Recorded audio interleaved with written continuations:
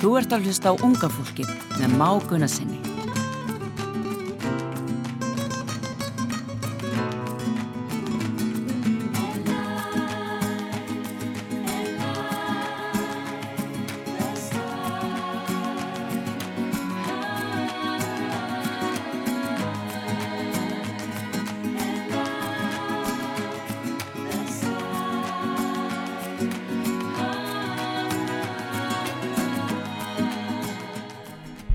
Já, góðan dag, kæri hlustandi, ég heiti Már Gunnarsson og það enn eitt 50-dagurinn. Ég ætlaði að segja nákvæmlega hvaða mánudagur það en ég bara hreinlega man það ekki. Ég held að það sé 7. eða 8. eða eitthvað. En það skiptir ekki öllu, þátturinn mögulega endurflutningi eða kannski ertu að hlusta á podcastið. En hvar sem þú ert stattur eða stödd þá vona ég að þú munir njóta næsta klukkutímans með mér og Stebba sem með mér hér í stúdíónu og við ætlum að ræða í dag hann sem persónu, sem tónlistamann, upptökustjóra og bara hans líf frá fæðingu til dagsins í dag.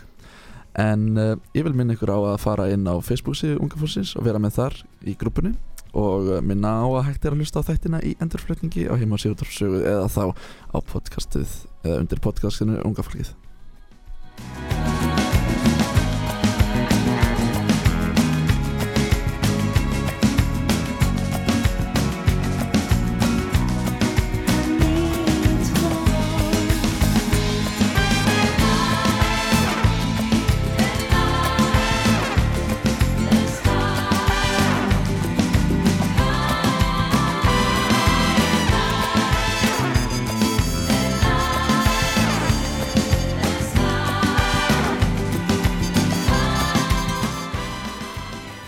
Jæja, Stebbi minn, verður velkomin. Takk, gaman að koma. Já, bara takk fyrir að bregða skjótt við. Ég sendi þér nú bara í gærkvöldi. Já. Og spurði hvort þú væri ekki til að kíkja á kallinn. Já, það bara. Þú spurði mig fyrir ykkur lengur síðan, þá glemdi ég alltaf þess að vera, mæstu. Já, ég hélt að ég hefði móðgað þig með að biðja að koma þáttum minn. Nei, það grínast. Ég var kannski bara eitthvað smegur. Kannski. En ég hugsaði núna bara, nú kíl ég bara á þetta. Það er langt síðan ég fari í svona viðtal. Já. Ég er alveg með smá fyrirhildi Malagut sko, en þetta er bara rosa gaman að fá að koma. Já, bara að þetta hafa þig og þú ert gestur nummer 2 í nýja stúdíói útvarpi sögu. Já. Mjög næs. Og hérna í síðustu viku var hann ég rugla sig alltaf saman. Ég segi alltaf sko formaður, en hann er sko hann er ekki framkvæmdast, forstjóri Play. Hann var hérna hjá okkur síðustu viku. Já, Birgir, mikill trommari. Þekkir hann eða? Ég þekki hann nefnilega ekki. Ég sko margir sem ég þekki hann vel. Þannig að en hann virkar sem mikill afreiksmaður bæði sem tónlistarmaður og businessmaður. Já. Það er klikkaða trommari sko. Já, klálega. En Stebbi, þetta er fyrsta skipti sem þú kemur hingað á og sögu, eða ekki? Já, fyrsta skipti. Glæsilegt. En þú ert tónlistarmaður og hefur verið með svona þinn sólóferil sem íkorni. Einmitt. Eða ekki? Jú. Og hvað ert pródúsent með Studio Bambus? Jú, Studio Bambus hérna í Garðabænum. Eða rétt við Hafnarfjörð þá. Já. Ekki að Hafnarfjörð, þú ert í Garðabæ. Ég er í Garðabæ, þetta er alveg við Hafnarfjörð. Já. Og ég segi alltaf, já, þetta er alveg við Hafnarfjörð að því ég er úr Hafnarfjörði segja til, sko. Það tekið mér svo mikilvægt að segja að þetta sé alveg við Hafnarfjörð. Ég held að þetta var eitthvað snobbið þér, sko, að leigja eitthvað eins, sko, ódýrt, eða þú veist, við Hafnarfjörð, en samt verið í Garðabæ. Já, nei, þetta var bara slistni, þetta var bara húsnæði sem hendaði vel. Ok, glæsilegt. Eitthvað meira? Eitthvað svona meira? Ertu að gera eitthvað meira þetta í bíli? Herðu, ég er náttúrulega bara ég gerir rosa lítið hana, ég bara vosa mikið alltaf í stúdíónu og er náttúrulega að sko ég er náttúrulega með stúdíóið og er þá að taka upp meir og minna músík fyrir aðra og það segja ég er að pródúsera og svo er ég að útsetja bara og svo hljóðblanda ég spila inn og bara allt það sko, það er bara svona músíkframleiðslu fyrirtæki í rauninni. Glæsilegt. En hvaðan kemur þetta nafn íkorni? Íkorna nafnið að það var ég var á þessum tíma var ég svo mikið að velta fyrir mér svona áður en ég fór að taka upp fyrstu plötuna mína, það var svo mikið að velta fyrir mér hvort ég ætti að sko vera bara Stefán Örn eða hvort ég ætti að reyna að svona aðgreina mig kannski frá öðru sem Stefán Örn hefur gert, þú veist þetta Þannig að mér langaði svona að kannski vera með eitthvað svona listamannsnafn og það kom einhvern veginn upp á krafsinu að sko, þá var hann til kærasta mín hún var alltaf að segja mér ekki liti út eins og íkorn, ég veit ekki, þetta var eitthvað svona krúttutal, þú veist, það var bara svona og ég var bara ekki, ég held svo, ertu vissum að þetta hafi verið krúttutal? Nei, kannski ekki kannski var hann bara, þú veist, að dissa mig ég veit það ekki, kannski fannst þetta ég verið með svona nagandi allt og já, svona bútaða kinnar eða eitthvað, ég veit ekki og tennur hérna stóra framtennur eða gott að þú tókst þessu sem hrósi ég tók því bara sem hrósi og en alltaf pældi ég þegar þú fyrir að kalla þess svo rottu eða já, nákvæmlega, þú veist, bara, eða þú ert eins og eitthvað skona nagdýr eða eitthvað skunkur eða eitthvað en íkorni er dull og það er svona alveg íkornanir eitthvað svo var eitthvað meira, sko, þú veist, ég fór eitthvað til London, við fórum í rosa ferð til London, ég og barsmöður mín einhvern tímann og eina sem stóð upp á ferðinni var einhver rosa svona íkornaævintýri í Hyde Park, einhver maður að gefa fullt af íkornum, við gerðum fullt, við fórum á rosa tónleika og en það var svo að finna hvað þetta stóð upp úr, bara svona þessi hluti sem maður planaði ekki, þeir eru oft svona hlutinni sem standa upp úr í utanlandsferðin. Ég sammála því, ég persónulega þoli ekki utanlandsferðir sem eru óskipulaðar. Já. Eða þarf að segja, ok, ef það er eitthvað vinnutengt og sund eða músík, þá elska ég skipulag en ef maður er að fara í frí þá get ég ekki svona verið á dagur 1 taka rauðastrætóinn þarna og fara að skoða túristadrasli þarna og þarna og þarna ég bara geta ekki. Ég er einmitt líka þannig, sko, ég vil bara vera úti og ég vil bara einhvern veginn helst vil ég bara lendi í einhverjum ævintýrum bara og vera óvart komin einhvert og bara hey, wow, þú veist svona einhvern veginn láta eitthvað óvænt gerast, sko, og hérna og svo var ég líka að taka upp með dóttur minni jólatónlist. Æðislegt. Var hún að syngja þá eða? Já, hún var að syngja og svo einhvern tímann þá gerðum frumsami lag, sko, hún er bara lítil, hún er ekki verið bara 9 ára eða eitthvað og ég seg, sko, svo tók ég upp svona raddir, svona bakraddir sem voru svona eins og hérna Chipmunks þegar Chipmunks var að syngja jólalög með Nat King Cole eða eitthvað. Er það eitthvað svona strumpadótt? Nei, Chipmunks voru svona íkornar í Bandaríkjunum sem voru að vinsala teknimyndir. Okay. Og ég tók upp svona lalala, þú veist, svona high pitch hérna raddir og ég sagði við henni, heyrðu hérna það komu íkornar í heimsókn og sungu inn á lagið, henni fannst það æðislegt, lefin að heyra íkorna bakrættinar og þá allt í henni bara kristallaðist þetta, ég var bara svona það geta verið kannski bara cool hérna nafn, ég kannski bara kalla mig bara íkorni og þar með þannig er svo saga. Hvað er þetta langt síðan? Þetta verið 2012 svona sem að þetta var að gerjast hjá mér og svo gaf ég út fyrstu plötuna, sko, 2013 hann gaf út fyrstu plötuna mína. Okay. Yes. En stúdíóð þetta sem heitir Studio Bambus, er það eitthvað því að íkornar elska Bambus eða? Ég held að íkornar elska ekki Bambus. Nei, það er þarna ég held að séu pandabirnir og ég hef alltaf haft mjög svona mikla tengingu við pandabirni. Það er líka út af því að, sko, fyrsti bánsinn minn sem eignaðist var svona pandabjörn. Já, en Bambusnamni er úkislega skríti líka því að, sko, pabbi minn hann segir oft áskonar skrítna hluti áskonar svona bull bara sem kemur út af pabba mínum sem að þýðir eitthvað og hann segir rosalega oft, sko, þetta er algjör bambus eitthvað svona. Ok, og hvað þýðir það? Ég veit það veit það enginn. Nei, er það gott eða slæmt eða? Það er bara, það er oftast mjög gott, sko. Bara bambus? Já, okay. Já, og er það bara alltaf eitthvað að gera eitthvað bambus eitthvað svona, segir pabbi stundum. Já, eða áhugavert. Já, eða jumpis, bumpis eða eitthvað svona, hann notar ránskunum svona fyndin orð. Okay. Og hérna og þar með kom, sko, Studio Bambus nafnið, sko. Ok. En, sko, slógan er, sko, Studio Bambus, Helerium og Rambus. Það er líka eitthvað bull sem það er alltaf sagt. En hérna, ef við ekki að lefa hlustundum að heyra íkornalag? Já. Eða ekki? Hérna, hvað heitir fyrsta lagi sem við ætlum að spila fyrir hlustundum? Fyrsta lagið á listanum er lag sem heitir Vonarströnd. Vonarströnd? Já, sem var svona, það var fyrsta lagi sem ég gaf út sagt, undir þessu nafni og fjallar bara mig og dóttur mína í svona fjöruferð. Æðislegt. Og hérna, já. Fá mér það. Já.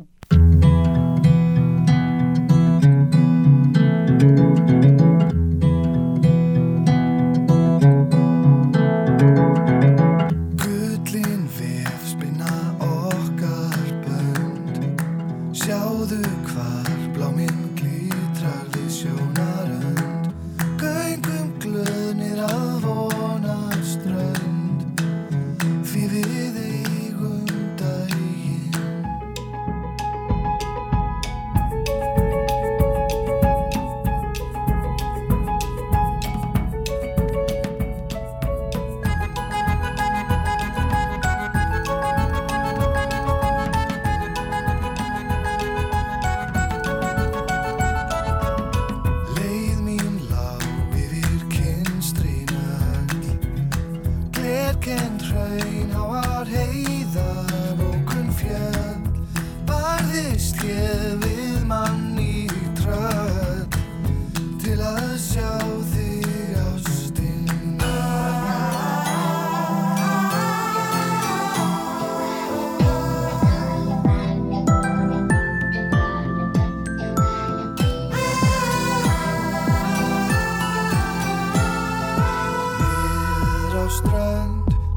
hafsins hörpuleik fleytum ölu steinum bláskel liggur í leinum aldan ber af frelsi keim svalar hjörtum tveim færir okkur aftur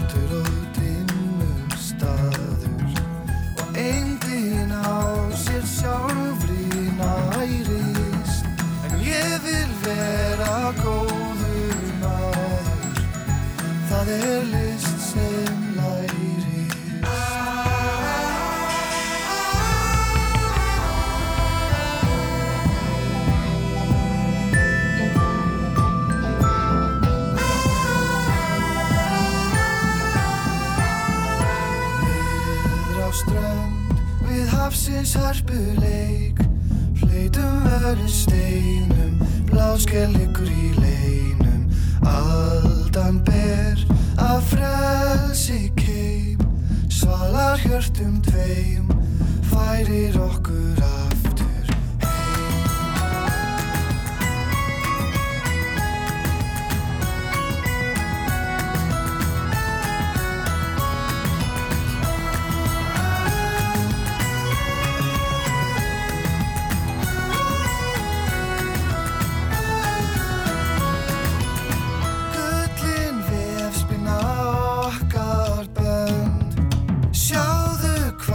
Blómin glitrar við sjónarönd göngum glöðnir að vonar strönd því við eigum daginn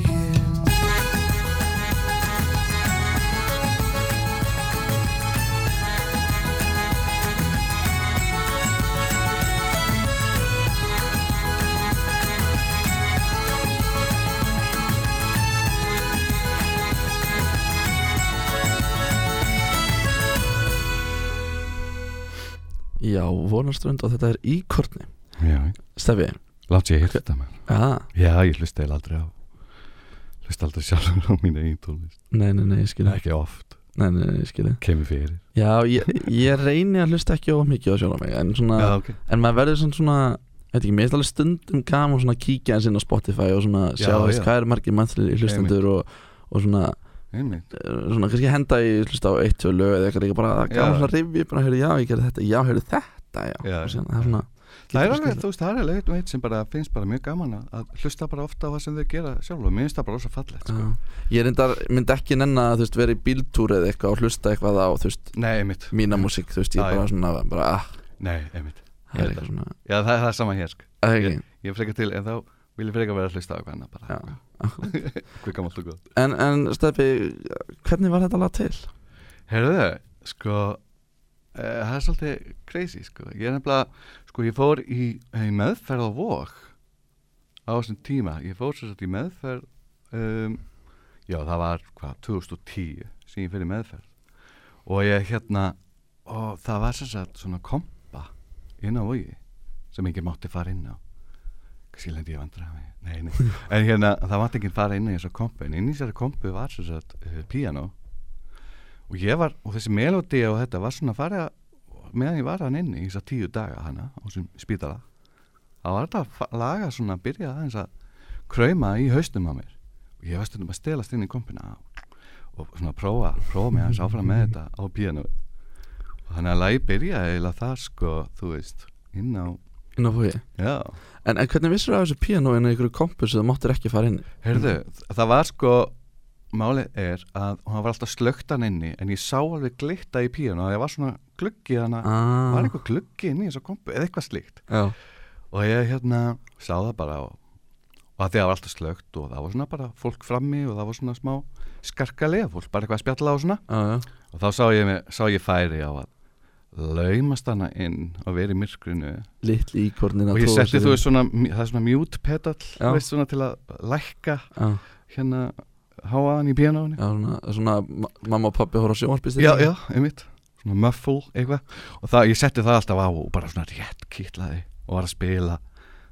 Lagið var svona að þróa laglínuna áfram og svona og svo þú veist, setna meira þá kemur textinn og þá langaði mér svo að fjalla svona þessa ferð sem við fórum í nýra á ströndina eins og ég kallaði það sko, ég kallaði það Vonarströnd en þetta er fjara þarna út á Álftanesi að því að ég og dóttir mín nefnilega fórum sko bara, þú veist, það hefði verið kannski bara 2 dögum áður en ég fór í meðferðina. Já. Þá fórum við nýra á þetta er út á út á Álftanesi og ég hef alltaf kallað þetta bara Vonarströnd síðan og bara mjög sætt sko. Já, ég fann eitthvað svona von manni, ég fann fyrir opaslega svona mikil mlétti að því ég var búin ákveða að fara í meðferð og fekk í rauninni svona ég fekk svona aðstóð frá foreldrum mínum og barsmóður þau eiginlega svona, það var til svona hálfgert svona intervention, ég veit ekki hvað heitir íslensku svona intervention í rauninni allt í einu þau bara ég var bara heima hjá mér og barsmaður minn kemur og þau bara fara að ræða hvurslags alkoholisti ég væri fattar þú? Og það var rosa sérstætt moment ég var alveg bara þannig tóku sér svona saman já, svona, þú veist, án þess að það var ekki neitt planað sko. Nei. Þú veist, en þau bara fara svona krefja mig svara bara hvað væri í gangi, þú veist og ég hafði ekkert ég gat ekki sagt neitt ég hafði einhver afsakanir lengur maður hafði alltaf einhver afsakanir fyrir höfðun sinni, þú veist, þegar maður var bara fullur alla daga og þá var maður svo oft með, þú veist, einhverjar útskýringar eða eitthvað, maður bullaði einhverja tóma þvælu til þess að einhvern veginn að réttlæta eitthvað sko, sem allir sáir náttúrulega alveg í gegnum. Já. En þannig gafst ég bara upp. Ég hafði ekkert að segja sko. En þannig að þetta átti sér alveg svona forsögu. Já. Hvar myndur þú segja að þetta byrji, þetta tímabil í lífiðinu? Ég myndi segja, þú veist, þetta byrjaði kannski þegar ég var svona verða 22.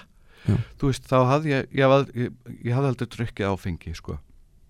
Ég var búin að ákveða það þegar ég var unglingur. Þá var ég búin að ákveða það að ég ætla aldrei að drekka sko.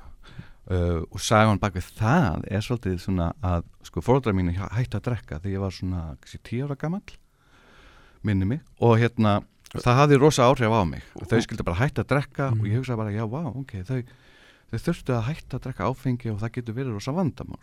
Þannig að voru erfiðleikar í fjölskyldunni með drykju? Já.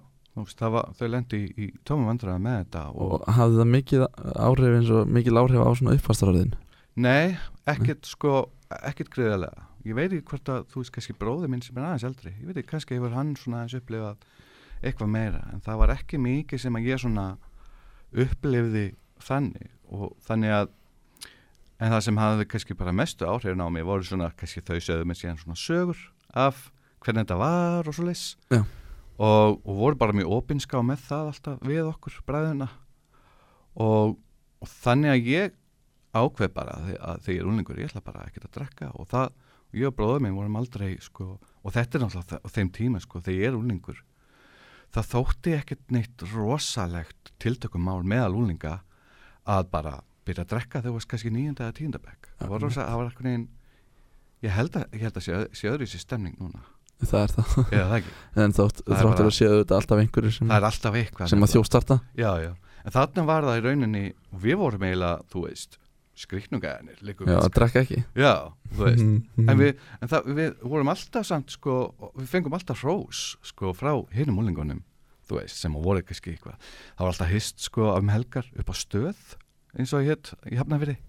Það er 2 svona bensinstöðar á Reykjavíkurvegi og það var alltaf hist þar helgar svona fyllt á unglingum og mikið af þeim og var búin að vera eitthvað fá sér eitthvað, landa eða eitthvað, ég veit ekki hvað en við alltaf bara, við drekkum ekki og allir bara, það er frábært maður eins og svona einhverju rosa hérna, bara eins og það væri svona gamlir kallarleiku við, það er að vera lengi í því sko, þú veist eitthvað gott já, einhverju að drekka ekki og við vorum bara mjög stoltir af því að vera bara, fórum ekkert út í þetta. Þú ert að meina þú og Andris Já, Andris bróðir minn, já gítarleikari.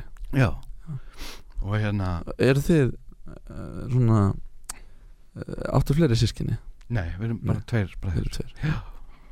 Og hérna, ég hekk svo mikið með alltaf með bróður mínum á þessum tíma sko.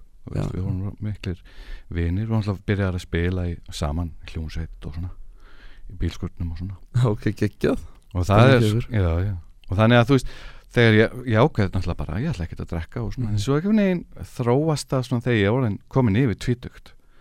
Þá svona þróast það yfir allt í henni ég farin að þess að fá mér svona og hvað er það bara á börum eða mörgt að spila? Eða nei, þetta var ég var bara, þú veist, fekk mér kannski mér varst svona gott að fá mér rauðvínsglas með nautasteik og eitthvað svona kannski fekk mér bara eitthvað smá og svona en svo allt í hennu bara eitt kvöld, þá bara svona detti í það og svona og þá var ég farin að Manst eftir því kvöldi?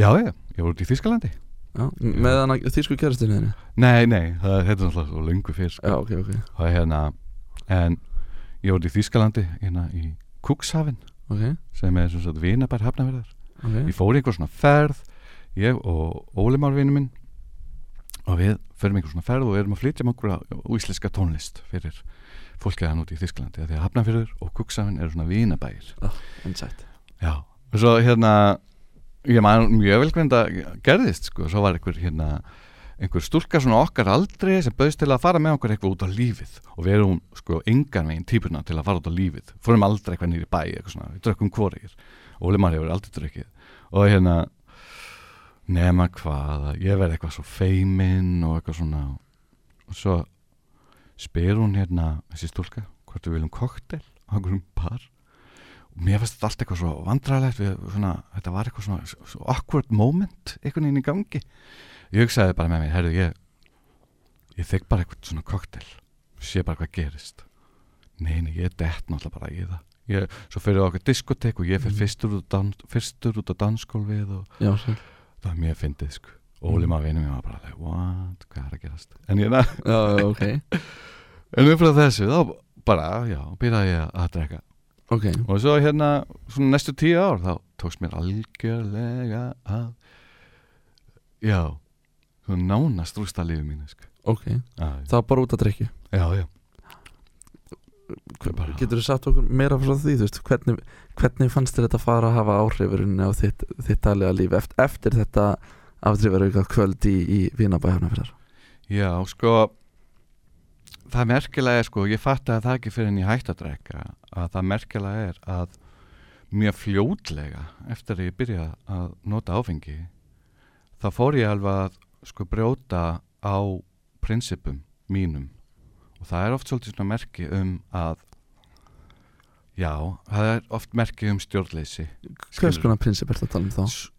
Þú veist, til dæmis ég átti að syngja með kór sem ég var í bara nokkuð fljótlega eftir þetta þá var ég í kór og ég átti að syngja sóló einu lagi og náttúrulega líka bara allt hitt prógrami með kórnum það var bara ansi viðamiklir tónleikar og ég bara mætti ekki og þetta er eitthvað sem að þú veist, þetta er eitthvað sem að ég sem manneska bara án þess að þú veist, hefði aldrei gert þetta er svona, ég hefði aldrei bara eitthvað það er bara tónleikar í gangi, það er verið að stóla á mig og ég bara mæti ekki ég var bara einhverju hryllilegri þingu þú veist bara og eitthvað hafði bara svo gjörsanlega misstjórn á drykkjunni kvöldi áður og þannig að þú veist það voru svona hlutir sem er svona ansi fljótlega í rauninni En eins og varst í fastri vinnu á þeim tíma eða hvernig svona? Já, ég var í fastri vinnu þú veist, ég var að minnst á tímabili var ég að vinna sko 3 vinnur og að spila helgar Já, sæl og en þetta var kannski ekki þú veist, þarna var ég ekki orðin kannski svona óbáslega sko, ég var ekki orðin dagdrykkjumaður á þessum tíma skilurðu, en það var alveg farið að svona bera á að ef ég fór og fekk mig vín þá, já ég náði ekki að stoppa ég náði ekki að stoppa, ég náði ekki að fara bara heim og bara, þú veist, það dugði aldrei að fá sér bara 1 eða 2, þú veist, það var bara allt eða ekkert það var allt eða ekkert og svo var það setna meir sem í rauninni maður allt tínu komin út í það bara að maður fann að drekka bara hverjum degi og ég var fann að byrja bara í hádeginu sko, bara að drekka sko. Ég var náttúrulega rosalegur sko. Ok, en þarna þegar þú varst akkurat í 3 vinnum og að spila helgar var þetta þá ekki að hafa áhrif sjálf sér á svona... Nei, þá var þetta ekki alveg byrjað að hafa svona þannig áhrif að ég væri alltaf að drekka og klóra hlutum sko. Þú veist, ég náði alveg að halda mig svona nokkur veginn á beinu brautinni en jú, og síðan svona þegar þú fyrst tækifæri á því að drekka þá svona skelltur í það Já, svo þegar ég rauninni kannski bara ekki neitt vinnu lengur, ég vann bara við að spila helgar og svona þá svona þá eins og alkoholismin sko hafi tekið svolítið yfir og bara svona En gekk það sko, var nógu mikið upp úr því að hafa að spila bara helgar og síðan ekkert á virkundum? Já, þetta var svona ákveðið tímabili sko, þá var ég að spila, þetta er svona 2 síðustu árin áður en ég fyrir meðferð, þú veist, þá var ég að spila með hljóðstunni Buff sem ég þá að spila með og það var heilmikið að gera hjá bandinu sko, þú veist, og það var bara ágætis innkoma en hún fór rosa mikið í þetta það var ekkert rosalega mikið eftir það var ekki mikið eftir, nei ég náði ekkert að safna neitt sko Nei En þér leiðaflist ekkert rosalega vel á þessu tímabilið það, veist, þrátt fyrir að þú gætir í sjálfsög kannski verið að sinna þinni vinnu og svona þá hefur þetta ekki verið auðvelt Nei, sko til dæmis þessi 2 síðustu ár þarna þá var maður eiginlega alltaf einhvern veginn með grjót í maganum sko. Grjót í maganum yfir skömm, þú veist og grjót í maganum yfir því að vera einhvern veginn búin að sko ljúga alla fulla, þú veist, af einhverju, þú veist, alltaf að rauninni að finna út einhverjar afsakanir og útskýringar á einhverju sem var eiginlega ekki tækt að útskýra Eins og hvað? Þú nefndir hann að kórinn eitthvað meira sem að, þú veist, hvers konar svona afsakanir varst að finna þér? Já, þú veist, þetta var svona aðalega bara alltaf gagvart mínum nánustu eins og foreldrum mínum, gagvart barsmóðum minni og svona þú veist, meðan þau vissu alveg hvað ég væri að gera og svoleiðis þá var ég alltaf rosa mikið að fegra allt, láta allt líta rosa vel út og svo var komin upp svona fjárhagsleg og var ég alltaf komin í ofboðslegan sko fjárhagsvanda af því ég var ekki að sinna neinu, ég var ekki að sinna að borga eitt neitt sko og þá bara einhvern veginn hummaði ég það alltaf svona frá mér og ég rauninni tók enga ábyrgð sko þannig að þá var alltaf komin svona hryllilegar áhyggjur, kvíði og bara, þú veist og skömmi yfir því að haga sér svona gagvart þeim sem að foreldrum mínum og þeim sem voru nánir mér og elskuðu mig og farnir að hafa miklar áhyggjur af mér það er bara og það var alveg ömurlegt sko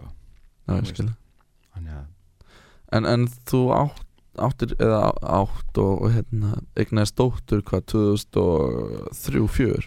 Nei, 2005 Já. Hvernig gekk þér að fylgja í rauninni svona barninu og hann að basmóðinni þessi hvað 5 ár sem að áður þú fórst í meðferð? Já, þá sko það er nefnilega svolítið góður punktur að það er svolítið svona kannski að vissu leiti viss svona vendipunktur hjá svona hjá alkoholistum og fíklum og svona, það er þetta þú veist að þú ert kannski bara einn á báti, þú veist, og bara ert að fara út að skemmta þér og svoleiðis og svo verður kannski svolítið svona vendipunktur þegar þú þarft kannski að fara að bera ábyrgð á annari mannesku og ég feilaði algjörlega á því sko, prófi í rauninni þannig að hjálpaði þér ekki það fór allt í hann að koma í ljós að jafnvel þó ég væri komin með, ég var að kaupa íbúð ég bjó með barsmóðu minni ég var með lítið barn og svona þá samt náði ég ekki að halda mér á beinu brautinni sko, þú veist og mér sé að þó ég lofaði öllu fögru og þá gekk það aldrei og það er rosa svona skýrt merki að það sé vandamál sko, í gangi og það var raunin eitt af því sem að fekk mig til að átta mig á því að, þú veist, að ég ætti við vanda að stríða það að geta ekki í rauninni verið inn á heimili og það að geta ekki bara helga lífi mínu, þú veist, barninu mínu og þetta, þú veist, ég var með henni, þú veist, en oft þegar ég var með henni þá var ég kannski bara að jafna mig eftir, þú veist 10 daga fyllir í, sko já. Sem er svolítið crazy já, heldur betur en þegar þú svona varst fullur, þú veist, í hvers konar karakter fórstu, þú veist, varstu svona, þú veist, opnari, æstari eða róaðist eða hvernig varstu ég breytist eiginlega ekki neitt sko. Nei.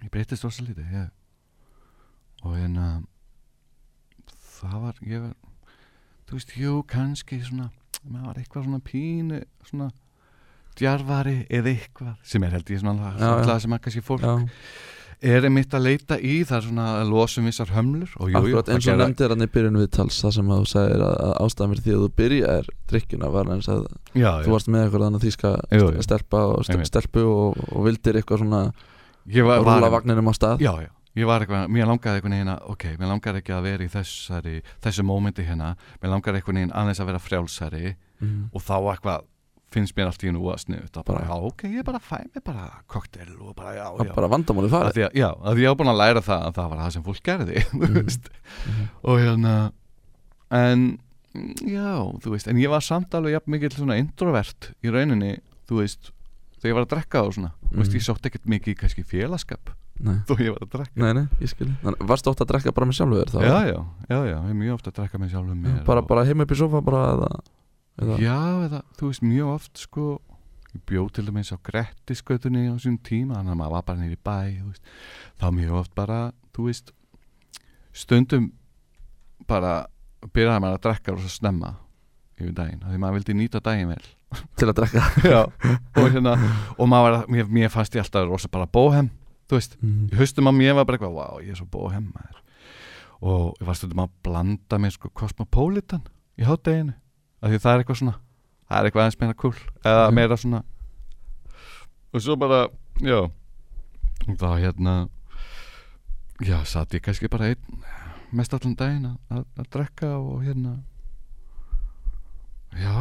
og bara stundu var ég fyrir framan tölvuna eitthvað að spila músík og eitthvað og chattaði fólk á Facebook sko. þá var Facebooki alveg nýkomið sko. ég skilði En Stefán, við þurfum að henda okkur í örstuttur auglýsingar og eftir auglýsingar væri held ég við hæfi að spila næsta lag sem þú sendir mér sem heitir, hvað heitir lagið? Ný og fögur fortíð og það semur pínu svona upp úr líka svona þessum tímabila mótum þarna þegar þú reynir hættir að drekka og fer í meðferð og er það ekki? Jú Þannig að kæri hlustandi viljum henda okkur í örstuttar auglýsingar og síðan lagið Stefáns. Útvarpssaga í Reykjavík, FM 99,4. Ég skapa nýja færa fortíð en gleymi gamlum stundum ei. Ég skapa nýja fara fortíð en gleymi gamlum stundum ei. Ég sneiði hjá öllum þessum aðförum sem tendra villuboð í heilanum. Fætur mínir hafa fundið mátt á ný.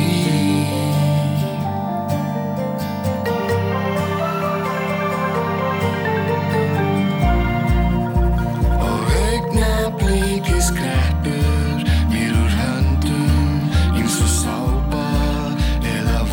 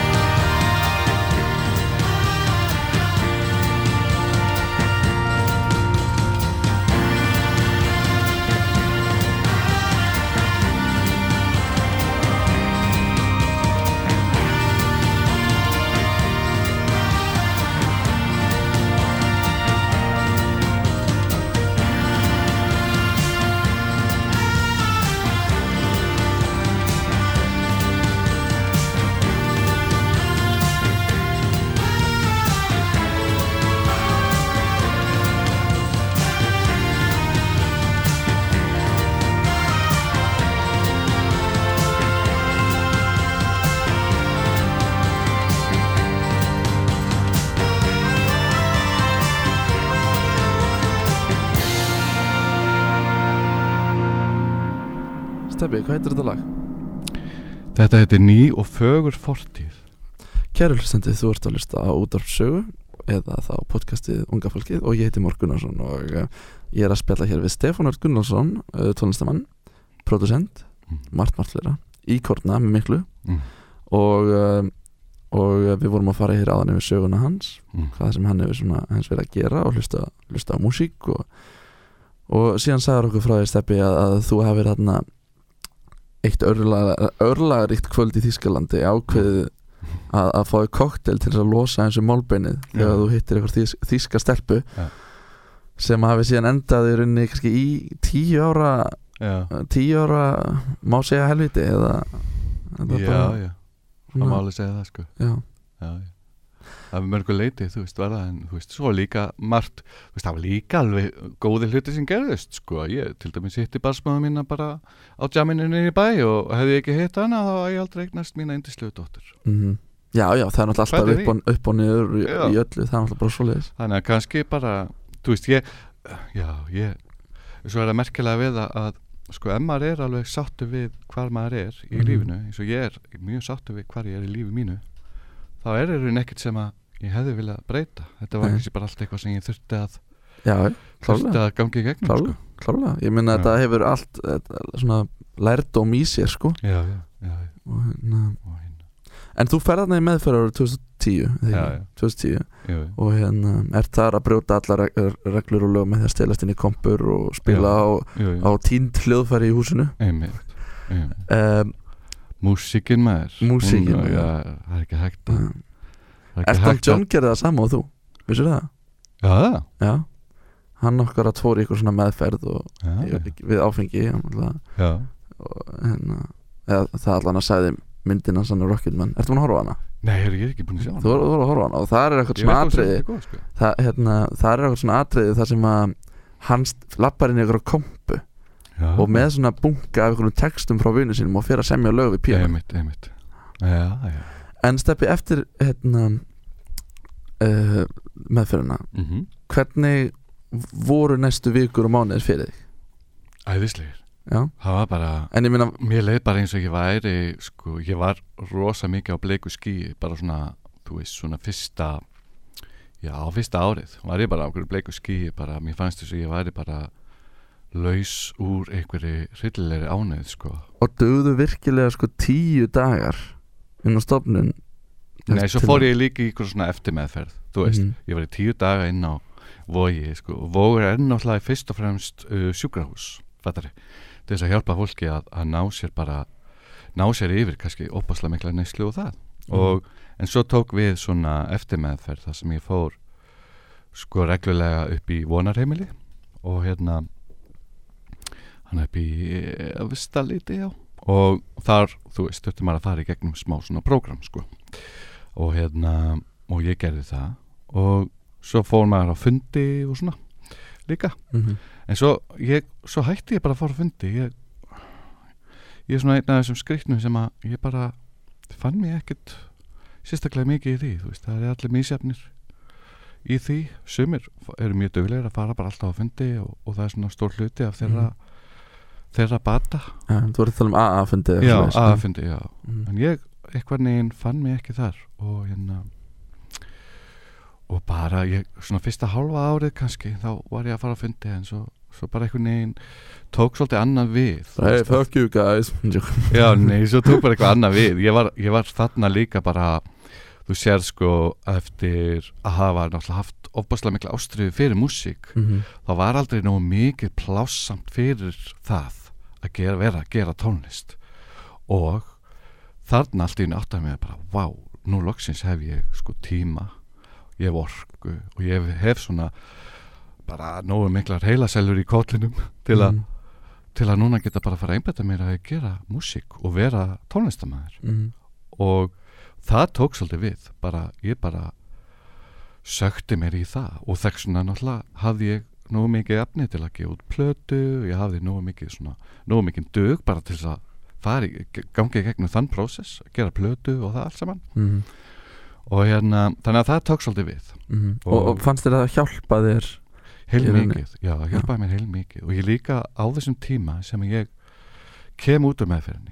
þá ég að vinna með plötu með Jónasi Sig og það var oft bara rosa mikil þerapi að sitja með honum og spjalla það voru miklu félagar og og það var oft bara dásanlegt og það var einmitt sko í spjalli við Jónas sem að hugtakið ný fortíð var til ég eitthvað svona hafa kannski svona ári eftir eða eitthvað að ég var ári eftir að ég kom meðferð eða eitthvað þá segi ég eitthvað svona já ég bara við líðum miklu betur núna og hlutir eru betur og hann segir ég man ekki hvað vorum að spjalla nákvæmlega en hann segir já stefnin núna alltaf ertu að skapa nýjan fortíð sko þú veist og þannig hvað með þetta nýja þannig datt mér í höfu þetta að skapa sér nýja og fagra fortíð og það já, þetta að bara verja tíman sínum í eitthvað sem ekki eitthvað algjör þvæla þannig, en þetta fór svona aðeins að vera betri hjá eins og þú talar að nota tónlistina til þess að hjálpa þig með þetta en lendur þú aldrei í því aðrunni þetta? Nei okay. Mér finnst það alveg rosalega svona góður árangur maður heyrir svo rosalega ofta af fólki sko, sem fer í meðferð og fekk kannski bara 30 sinnum í meðferð eða eitthvað skilur er bara alltaf dettandi þetta bara rosalega misjant og sko fyrir mér sko reyni allir þessi tæki sem fólk kannski notar til þess að halda sér edrú og svona það í rauninni fyrir mér það bara hvað sem virkar það rosa sumir svona finna sér eitthvað annað svona til þess að sumir finna Guð aðrir finna kannski bara líkamsrækt eða þú veist ánskunar hluti sem að fólk svona heldur í til þess að halda sér á beinni braut og fyrir mér einmitt bara hvað sem virkar fyrir þig sko þú veist hvað sem virkar og þú fannst músíkina og gerðu það allt saman bara þú veist og fyrir mér var það í rauninni bara einmitt að tjá mig með því að gera skapa list, með að skapa tónlist og bara fókusera á það sem skiptir mig máli sem náttúrulega bara dóttir mín og fjölskyldan og vinir sko þannig En þá í dag þá kemur það samt fyrir þig þegar ekki að þið líður ekkert alltaf rosalega vel. Já. Maður ekkert eitthvað bara maður ekki bara laus við öll vandamál. Nei. Veistu samt af hverju það gerist? Að þú dettur í eitthvað svona tímabil þess að það líður ekki. Er þetta eitthvað eftirköst af þessu tímabili? Nei, nefnilega. Sko, ég held að margt af því sem að ég glími við ég hef alveg átt svona tímabil þar sem ég orðið mjög þunglindur og opaslega kvíðin og svona og að mjög margt af því alveg eitthvað sem að ég tengi jafnvel við bara þegar ég var unglingur líka, fattarðu, og mér finnst eins og kannski að hafi verið kannski alltaf einhver hluta af mér en ég náði að deyfa það opaslega mikið á þessum 10 árum hann sem ég var að drekka þá náði ég alltaf að deyfa þetta ég náði eitthvað, en svo þú veist svo þegar ég náttúrulega búin að vera hættur að drekka og í kannski svona 1,5 ár þá fattaði ég allt í einu bara já, heyrðu, ég sit uppi með sjálfa mig maður þú veist, ég get ekki lengur einmitt sko bara flúið allt þetta og þannig að hluti sem að mér kannski fannst vera bara einhver svona melankólía eða eitthvað svona því ég var unglingur áttaði mig allt í að voru kannski meiri svona tendensar til þess að vera bara þunglindur og svoleiðis og það var fyrir nokkrum árum síðan sem að ég svona áttaði mig á því að ég væri miklu meira, ég ætti mig svona þetta væri meira vandamál með það en ég held sko en það í rauninni og það endaði á því að ég fór bara til geðlæknis og fekk bara aðstoð sko, fekk bara lyf og svoleiðis sem að ég bara ennþá á sko og þau eru bara gulls í gildi fyrir mig allavega og þú myndir ekki vilja að vera án þeirra? Nei. Maður heyrir alls konar svona fordóma gagnvart svona lyfjum og fólk er oft hrætt við að fara á svona lyf. Já, og ég skil það alveg. Þú veist, þau eru eins og svo margt annað, þú veist, þau eru ekkert óbrigður heldur, sko, þú veist, og það getur snúist í höndunum á fólki. Já. Og svoleiðis, og En nú að koma einhver svona ný lyf á markað, skils mér, eins og varandi þunglindi og eitthvað svona, ástu búin að segja það? Nei. Eitthvað svona ný lyf, ég man ekki hvort þessi búin til úr sveppum eða eitthvað svona svaka. Já, eitthvað læknar eru voðalega eitthvað spenntir fyrir þessu. Já. Þannig að það verður gaman að sjá hvernig það fer í mannskapin þegar það fer síðan á markað. Já. Þannig að það er, já. Svo kannski er það bara einhver auglýsingaherferð. Eða ég las þetta, sko, byrjuðu þetta sveppir. Þannig að nokkuð að vera að setja fólk bara hæ og bara eitthvað bara ekkert, engin vandamál lengur. En allavega, Stefán, þá sko getur þú verið viss um það að líðan þín í dag náttúrulega væri allt öðru sem hefur ekki hægt að drekka. Oh dear. Og eins og þú segir að þetta var kannski bara tímabil sem þú þurftir að upplifa til að síðan að vera á betri stað í dag. Já. Og ert að gera þína músík og ert að vinna með fullt af flottu fólki og ert með flott stúdíu og flottar græjur og rosalega margt sem að ég myndi segja að það er rosalega margt sem að mér finnst rosalega sjálfsagt núna í dag, hluti sem ég tek ábyrgð á og svona hluti sem ég er að gera sem hefði bara ekki verið séns fyrir mig að gera á, þú veist, svona 2009, þú veist. Já. Og bara það að vera, þú veist, með stúdíu og halda því uppi, halda upp í rekstri á fyrirtæki og bara borga leigu, þú veist, og vera og halda utanum bara allt þetta sem snýra þessum rekstri, þú veist, ég hefði aldrei náði. Nei, aldrei, sko. En því náður? Já, og það martaði ég bara mjög er mér svona, orðið svona aðeins ég veit ekki hvað að segja, eðlislegt í rauninni að vissu leiti. Við aðlöðumst alltaf, sko, og breytum aðstæðum. Já. Það er bara staðrind. En Steffi, þetta viðtal er senn á enda hjá okkur í dag. Bara enn og aftur takka eðislega fyrir komuna og mér sýnist við þurfum nú bara ekkert að hafa framhald setna. Má ég koma aftur? Jú. Í næstu viku, það ekki? En við ætlum að enda hér á lagi eftir þig sem þú samtir þú bara mjög ungur, það ekki? Við ljóð eftir ömmuðina. Já. Sem að mér þykir bara algjör svona dúllu múf. Ég er búin að hlusta á þetta lag alveg held ég að minnstakosti 4 sinnum. Nice. Og minnst að þetta er aldrei þungt. Þetta er mjög þungt lag en þetta er rosalega sjarmerandi lag fyrst mér. Þetta er rosalega tregi í sig. Það er rosalega tregi í sig. Það er líka, ljóðið er pínu er svolítið tregafullt. Þetta er svona saknaðarúður ömmu minnar til Skorradalsins. Hún ólst upp í Skorradal. Vigdís Klara Stefánsdóttir hét hún. Og hún bjór mest alla sína ævi í Hafnarfirði, en hún saknaði alltaf svolítið dalsins sín, sko. Ég skil það vel. Já.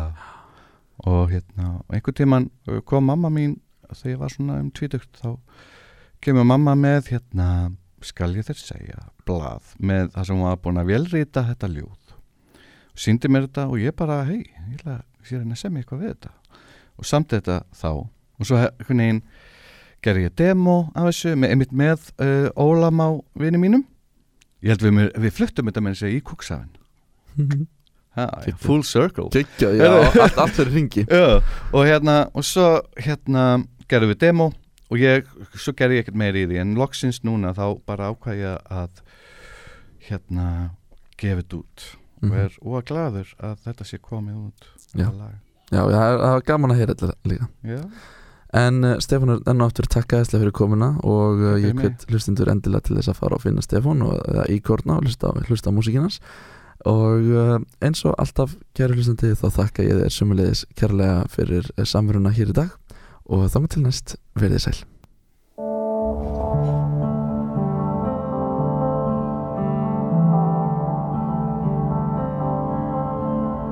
Minn hugur flýgur heim í dalinn fríða. Ég heilsa skógaruna læk og steinum. Ég heyri vor blæ leika